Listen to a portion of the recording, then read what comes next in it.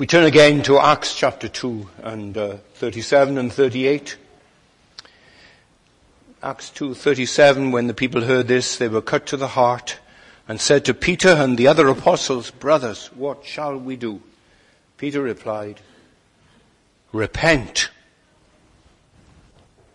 Now, Peter's expectations when he preached here to the people in Jerusalem at the Feast of Pentecost, his expectations were quite different from many evangelistic preachers today. Contemporary evangelists speak so the people will take the step of believing they're Christians. Peter preached for the end that his hearers would firstly know who Jesus Christ was.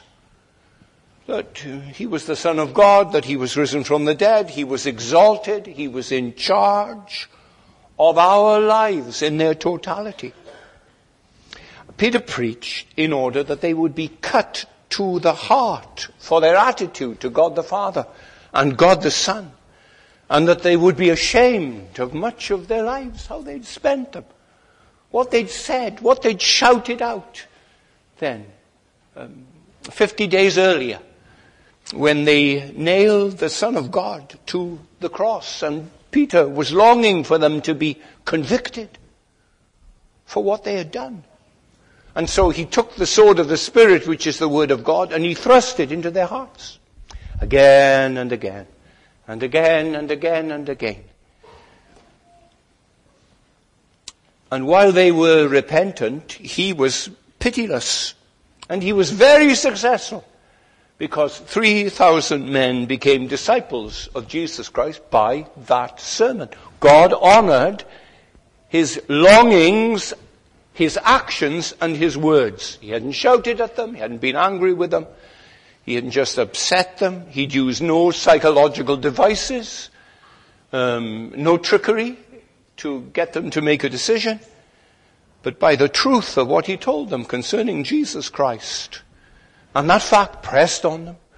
You, yes, I'm talking about you now. He was saying to them, they had to answer to a God who had made the Lord that they had crucified. God and Christ. And Peter also preached in this way, that after he had preached to them, he expected them to come to him and to the other 120 to them and to talk to them. He expected it. Didn't tell them, no, afterwards, I'll be here for you to come to and you can speak to me. Didn't tell them, didn't need to tell them that. They knew that. They knew. They came to him. In other words, he wasn't interested in them feeling vaguely guilty for wasting away their lives, and that they then did what people do today, have non-stop television in the evenings to dull the evening hours, and then drinking and a stream of relationships and drugs to fill the vacuum. He found no comfort at all in the fact that they'd messed up their lives and that they knew it. That didn't help him at all. But he longed for them to look now for gospel Christians, evangelical Christians, and go to them and say, well, what are we to do about this? These things are frightening. These things are true. You tell us, because you've been with Jesus and you know about Jesus, and we don't. Tell us what we are to do. And from that moment on, it would be like that. There would be a dependence on gospel Christians. They would look for them and they would meet them. They continued in the apostles' teaching and the apostles' fellowship. Right? There were those that criticized and grumbled and said, well, we think some things are good about Jesus, but not others. But they didn't bother with them. Where there was a fellowship of apostles and a teaching of apostles that they had received from Jesus Christ. And that's, they would say, so what does that mean? What does that mean for us? What am I to do because of these things? So I'm saying then, in these ways, the claims, the concerns of Peter in evangelism are very different from lots of people today. I wonder if lots of people today would think they'd had a successful meeting if, as a result, there'd be people deeply convicted, deeply troubled, and looking for some answers, some way, something to do now. And this is what Peter then did. He spoke to them about then the livingness and the might and the majesty of Jesus Christ. He was conscious that as he preached, Jesus was at his right hand. And the Spirit of God was working in the meeting. And so he was emboldened to address them so vigorously. And he told them, when they asked him what they had to do, that they had to repent. That was the first great word on his lips. So I want this morning to look at the evangelical grace of repentance. How important it is. That's why God had started a work in Libya and Cyrene and Egypt and in Greece and in Turkey, and had been working some months earlier and had organized it so much that these thousands of people had traveled from there to come to Jerusalem this very day for the Feast of Pentecost, in order for them to hear Peter and know the power of the Holy Spirit, and to be told that they were to repent.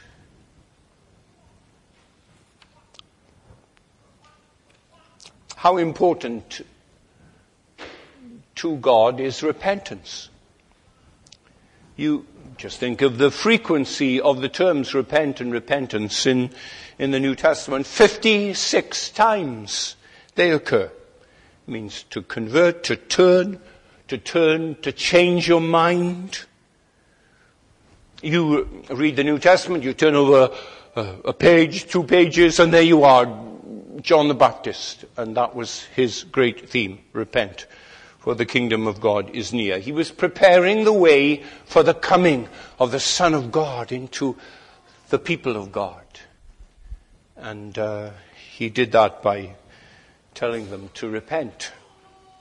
And when Jesus then, baptized by him, began to announce his ministry, it was to call sinners to repentance. That's why the Son of God has come. Repent, for the kingdom of God is at hand, he said. And when he sent out his disciples to preach, it was they went out and preached that people should repent. Mark 6:12.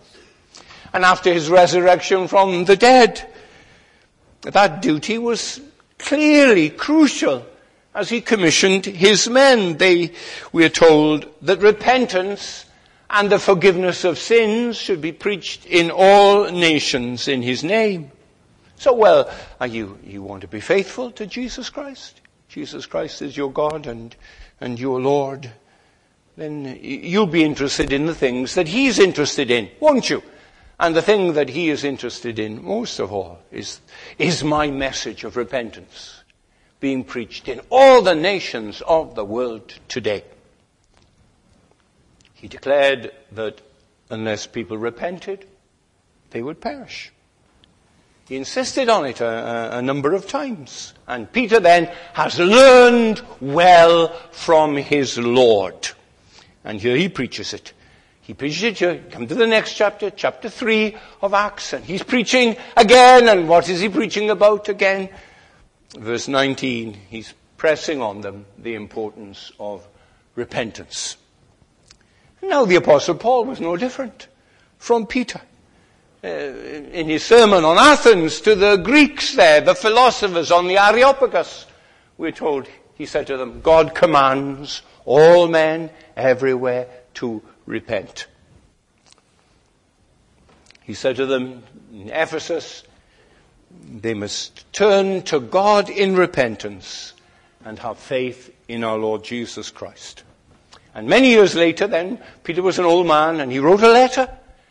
And his second letter he said that God is not wanting anyone to perish, but everyone to come to repentance. So this theme is very important to God, if it's found like that in the Gospels, from the very first ministry of Jesus to the very last letters that his apostles sent. And none of us are going to find a meaningful relationship with God unless we are doing what the Bible calls repenting. Well, then it's very important for you to find out this morning what that means. If God is so keen on this, then you must find out what he's keen on. Let me explain to you what repentance is. Let me clear away some of the rubble, first of all, that just confuses people's understanding of repentance. So we move on to the second point, what repentance is not.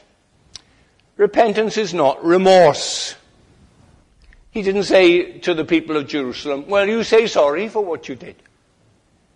We all know that ordinary people who've had to face up to the consequences of what they've done feel awfully sorry. What's happened to them? That's not repentance. That's remorse. We're sorry for folly that lost us our jobs. We're sorry for folly that lost us our children, that broke up our marriages, for people that got hurt. We're sorry for things we did that meant we went to prison. The consequences of sinning caught up with us, and that feeling is remorse. Esau was remorseful because he'd lost the blessing, not because he sold the blessing. Sorrow of the world works death, says Paul. The prodigal, oh, how sorry he was. He stood there in the pigs and they ignored him. They were more interested in other pigs than in him, and he felt sorry. He could have stood up in that pig pen and, oh, I'm sorry, I am sorry, I'm so sorry, many, many times. And if he'd stayed there, as long as he lived and died in that city with just pigs for companions, then he would have been sorry. Sorry that he'd taken the inheritance from his father. Sorry that he'd left the farm. Sorry that he'd splurged everything on fair weather friends. Sorry I left Dad and Big Brother. I'm sorry sin ruined me. You think of sailors in a storm. The boat is sinking, and they lighten the boat by throwing precious cargo into the sea. And then the storm passes and it's calm again, and they bailed the boat out, and they're so sorry. They're so sorry for what they've lost. Many Jerusalem sinners were sad about the crucifixion of Christ. It was a bad business. They were sorry that this good man, this young man, this healer, this teacher had been killed by crucifixion. So sorry. Oh God, I'm sorry. I'm sorry that it happened. I'm really sorry. Not enough. Their sorrow fell short of repenting. More is needed than remorse. Our sinning can be the occasion of great sorrow. And yet there is no sorrow for the actual sins that we have committed. For what things are you sorry? Everybody here sorry for something? Oh, the usual things you say. In other words, our attention is drawn on ourselves. And we're sorry because of us and what we did. We're sorry we feel bad. We're sorry we're in trouble. We're sorry for the pills we need to lift us up. That response is not repentance. But that sorrow is a lifeline that God throws to us. Repentance. Cling to the lifeline of repenting that God gives to you. So sin is not remorse. Secondly, sin is not regret. You hear people all the time, oh, I wish I hadn't done it. That's regret. I wish I could live my life over. You can't. There's no way you can live your life over. There's no reincarnation. You just have this one life, and this one life is soon past. And you can spend your life saying, I wish I hadn't gone there. I wish I hadn't agreed to that. I wish I hadn't signed that document. I wish I'd never seen his face. I wish I'd never agreed to that sweet talker who called me out of the blue and sold me worthless shares. Jerusalem sinners wish they'd never voted for Barabbas They wish they'd never cried out about Jesus, crucify him, crucify him. They wish they'd got another chance. They wish they could start all over. Nobody can live his life all over. There's a ratchet on the wheel of time, and it just goes one way. Just one way, all the time. Never goes back. But you can receive a complete pardon from God that covers all the past, that forgives it all. You can have a spiritual rebirth, a divine new beginning, that there can be a new reality. Evangelical repentance is far more than mere regret. There was a man called Judas. You know him. And his so-called repentance was just regret afterwards. He had betrayed the innocent blood of the Lord Jesus. And the platform on which he was standing was so frail. It was flimsy. It collapsed. He fell into a void. He killed himself. You can know a great deal about the Bible and about Jesus Christ and still be a stranger to repentance. Thirdly, repentance is not reform. And many a Jerusalem sinner were saying, we must make sure that a young man is never crucified near Jerusalem ever again. Beastly Romans, with their cruelty. We must tighten up the law. We've got to live in a more just society. And some of you have vowed, well, I'm going to start over. I'm going to live right. From now on, I'm going to go to church every Sunday morning. And that's not repentance. That's just a natural conscience that's roused and warning and exhorting you. And repentance is more than that. In Jerusalem, they were not saying, I crucified him, I shouted for his death. My sins, O Savior, they nailed you to the tree.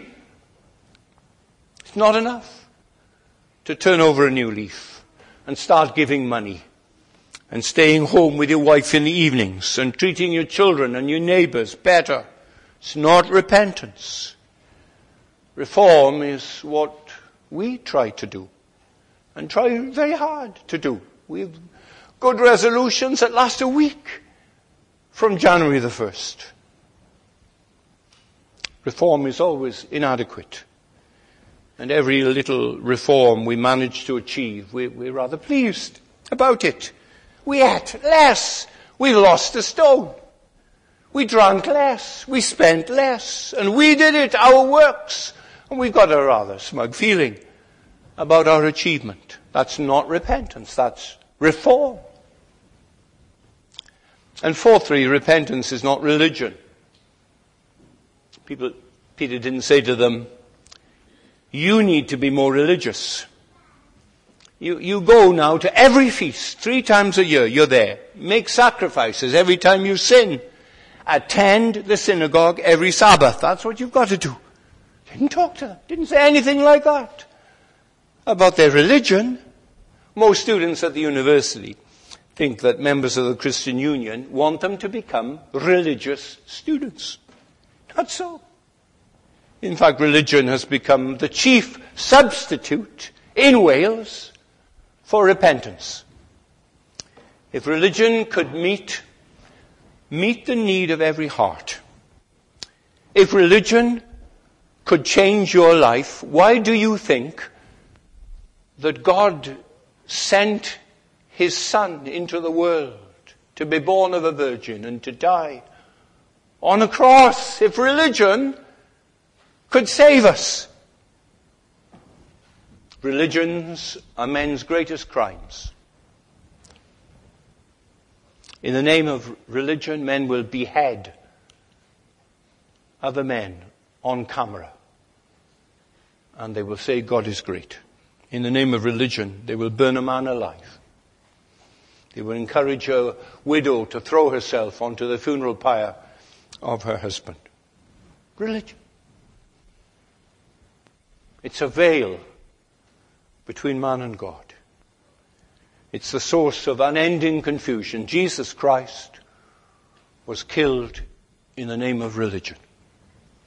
It's the most organized opposition to our Savior today. Many people who go to church never repent. They just become more religious. So those are four things then that repentance is not. So what are some examples of repentance? Let me go on to this, my third point. Let me give you classic illustrations. Let me try to bring your feelings into this teaching from heaven. There's the repentance of David. He had power, unchallenged power, and he abused it cruelly, like any reprobate tyrant does. He took women. He took concubines, wife after wife. Absolutely horrible. The author of the 23rd Psalm did that. He fancied a married woman once, and he had no qualms about taking her too, and she got pregnant, and then he had her husband murdered. And after quite a time, after a courageous prophet came to him and nailed his sin to his heart, David repented. And he repented deeply because he'd sinned very deeply. The Holy Spirit gave him, created in his mind and in his affections, a really powerful prayer of repentance. And David composed it. It was the two. It was God and man together, as it is in the inspiration of Scripture. Here's some of it. Have mercy on me, O God, according to your unfailing love, according to your great compassion, blot out my transgressions. Wash away all my iniquity. Cleanse me from my sin. I know my transgression. My sin is always before me. Against you, you only, have I sinned and done evil in your sight, so that you approve right when you speak and justified when you judge. I was sinful at birth, sinful from the time my mother conceived me. Cleanse me with hyssop, and I'll be clean. Wash me, I'll be whiter than snow. Create in me a clean heart, O Lord, and renew a right spirit within me. You know it, don't you? Wonderful words, eternal words. Words which men will be praying on the last day of life in this world. You know anything of it? That grief that you've sinned against so great a God, against much knowledge and light and gospel privileges that you have had. That's the first example. The second example is the tax collector in the temple. Think of it as though you've never heard it before. Jesus saw two men in the temple. One was a Pharisee, and when he prayed in the temple, he stood up so everyone could see him and hear him as he bragged about all that he had done and not done. And then there was a repentant, avaricious tax collector, just lived for money. He's so different. The tax collector stood at a distance. He couldn't mix with people. He couldn't even look up to heaven. He beat his breast.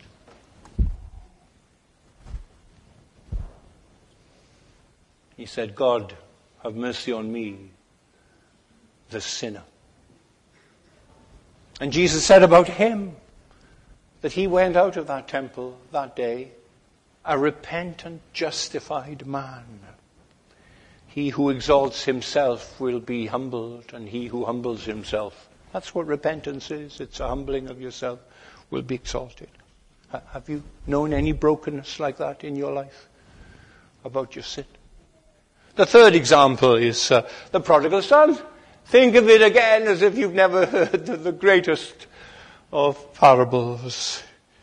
When he came to his senses, he said, how many of my father's hired men have food to spare, and here I am starving to death.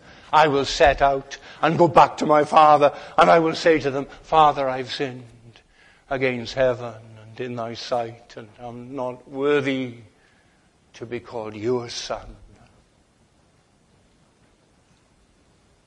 Accept me back as one of your hired servants.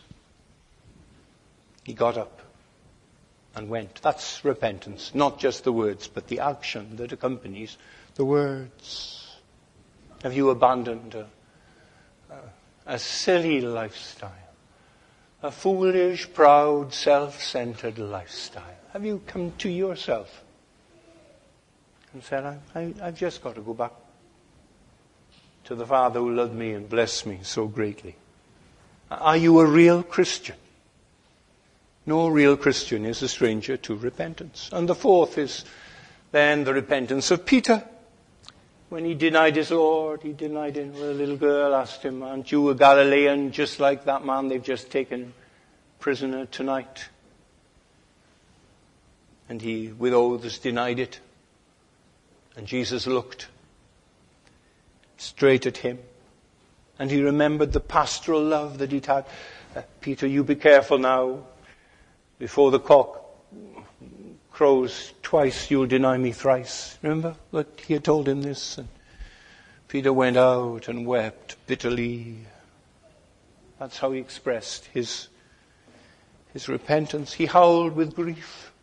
He leaned against the wall. His legs were weak. Oh, what had he said about Jesus? How he'd let his Lord down. Here we are, 4 examples. That's repentance in the New Testament. That's what we're talking about, a new grief. It isn't a futile exercise. They thought something would come from doing that. They believed that it was effectual.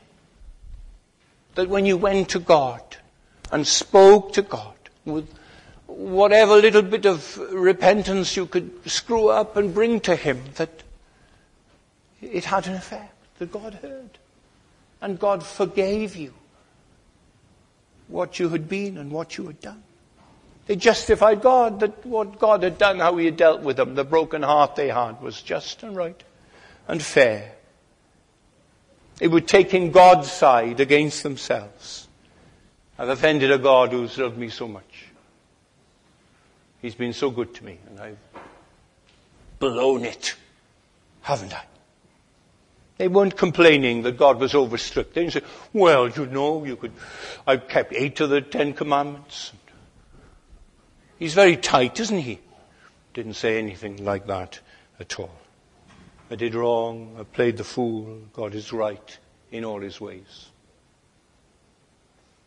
You compare the way that David had acted with Bathsheba, with Psalm 51. And repentance, defiance, and repentance. You compare the prodigal son swaggering off with his bag of money, gloating, planning what he was going to do with it, and how he walked back. You compare Peter cursing the girl and saying he'd never heard of Jesus of Nazareth, with Peter weeping bitterly. They're in reverse gear, aren't they? They're going back now. They're weeping now. And God is being honored and praised by that. They're at war with themselves. That's evangelical repentance. It's a famous case in the Highlands. A woman called Muckle Kate. And Muckle Kate broke all the commandments except thou shalt not kill. She never killed anyone.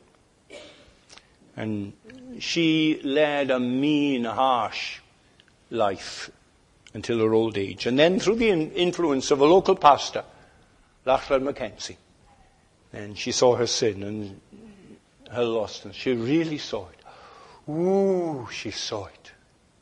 And she wept over it. And she wept and wept. She wept so much that she almost lost her sight. Oh, well, that's a sad idea. That's a tragic story that a woman should weep herself blind.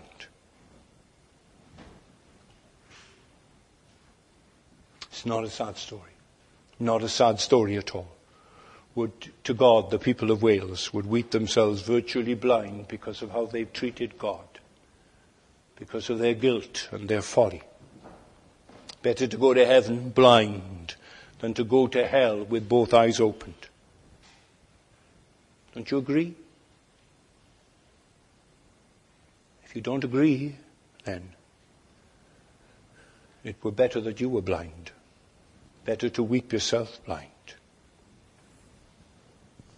Grip repentance. It's part of your Christian walk. It's part of what Christianity is, who God is. Grip it and never let it go until you walk through the gates of heaven. Her eyes were opened and she saw something of her life as God saw it. And you say, well, I've not lived a bad life, and I've lived a very decent. I've never harmed anybody. And if you are thinking like that, you don't know yourself. You don't know how deceitful and desperately wicked your heart is, because it's the heart of a natural person. When God opens our eyes and shows us, this is how you are, you weep like Peter, you weep like Muckle Kate. You rehearse speeches of repentance and go back to your Father. You're like the man in the temple. He can't look up, just looks at the dirt and thinks he's no different from the dirt. Blessed are they that mourn, for they and they alone shall be comforted. A man once called my friend Maurice Roberts, and he called him in order to read to him a letter that he just read that morning from his teenage daughter. She left it for him. She'd gone off to school and she'd left the letter on the table, and the father said, listen to this, Maurice. She couldn't tell me herself because she said, it's so emotional, I can't say it. I've got to write it down, Dad. And it said this, dear father and mother, I want you both to know the last few days I've come to see Jesus Christ as my Savior. I've given my heart and life to Him. Thank you both for being such wonderful Mum and Dad and bringing me up to know the gospel, and for taking me to church and Sunday school. I feel so wonderful with the change in my life. I love Jesus Christ. I can't tell you this in words because I'd break down crying. I'm so happy. I want you to read this letter. And he was weeping and sniffing and swallowing as he spoke to Maurice about it. And Maurice had a job to be stoical.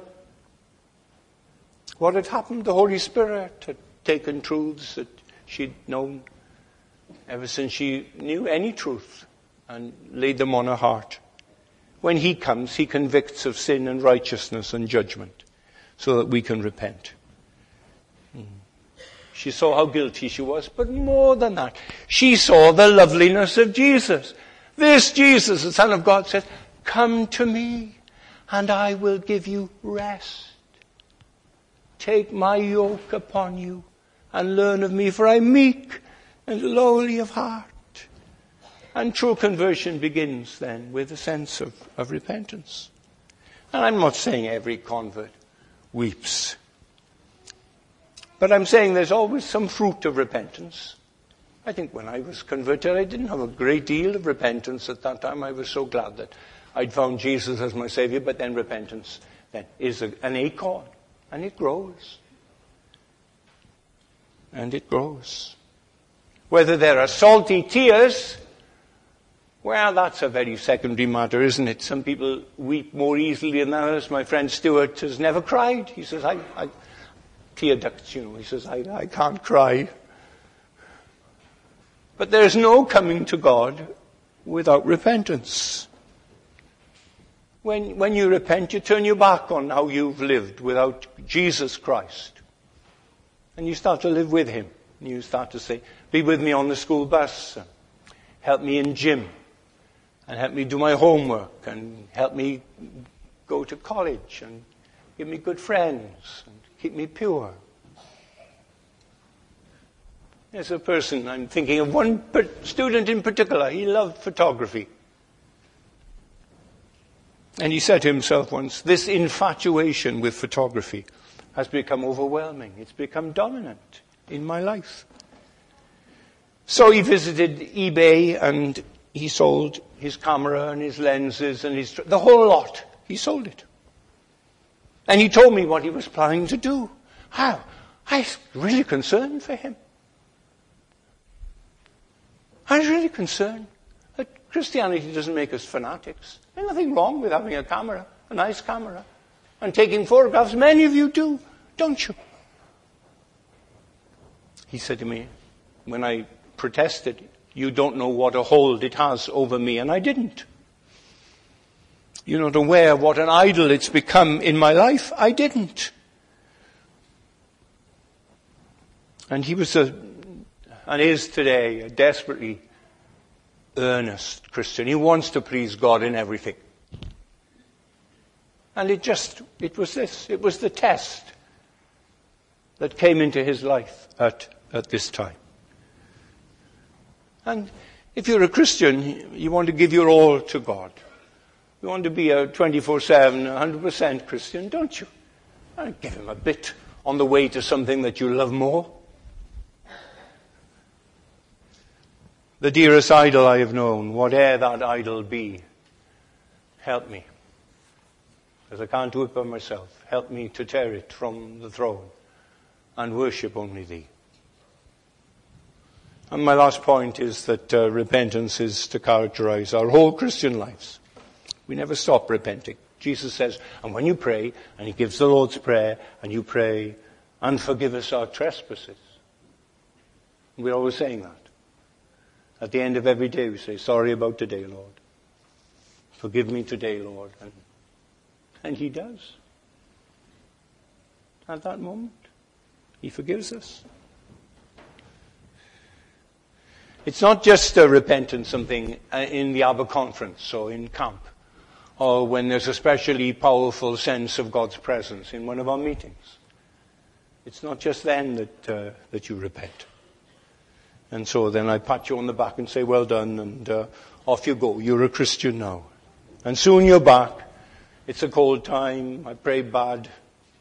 I preach bad. And you suffer. And you...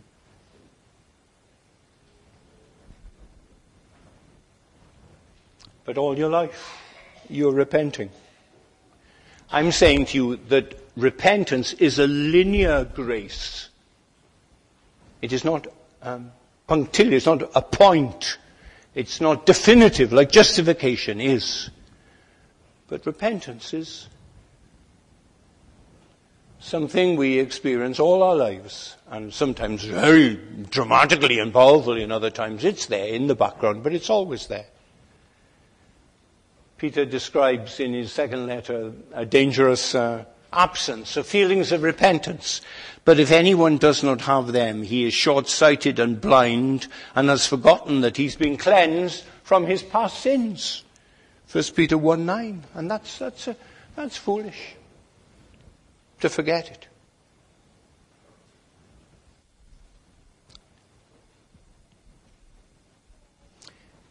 If we remember our sins, then God forgets them.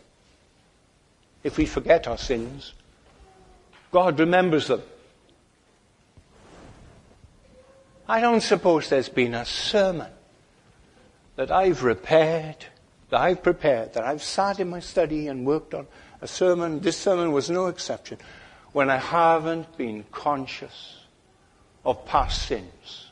When God has reminded me, the devil has reminded me, whatever the dynamics of that remembrance is, I just thought of, people I've hurt, ugly things I did in the past years and years and years ago.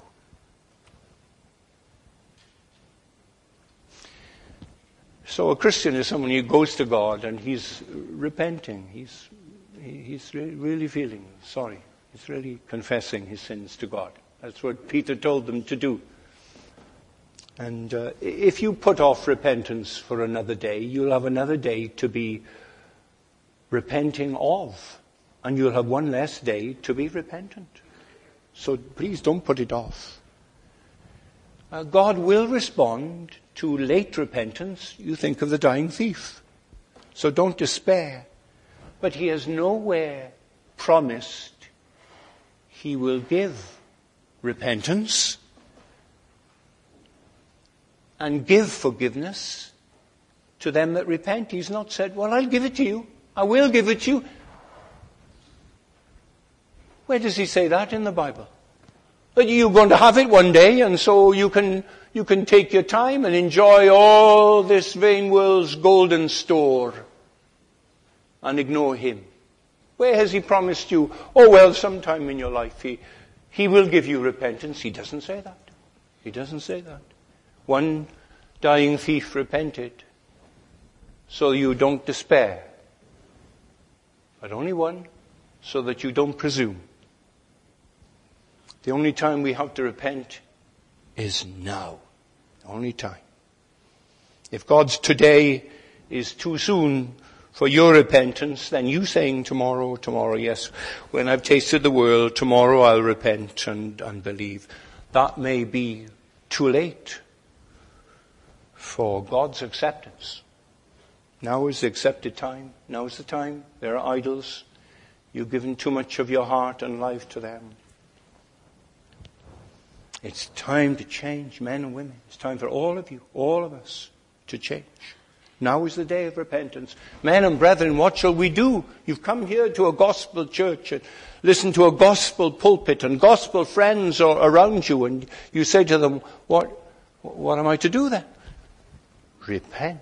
Turn from your sins. Turn from the sin of unbelief. Cast yourself on this lovely, welcoming Savior. You come to him. You come to him today. Lord, bless your word, we pray now, and may the evangelical grace of repentance be poured out from heaven upon all of us here and every worshipping Christian in this town. May there be a spirit of repentance, of sorrow for sin, as there was in Jerusalem when 3,000 of them were convicted. Oh, may we see such days again in thy mercy. For Jesus' sake we ask it. Amen.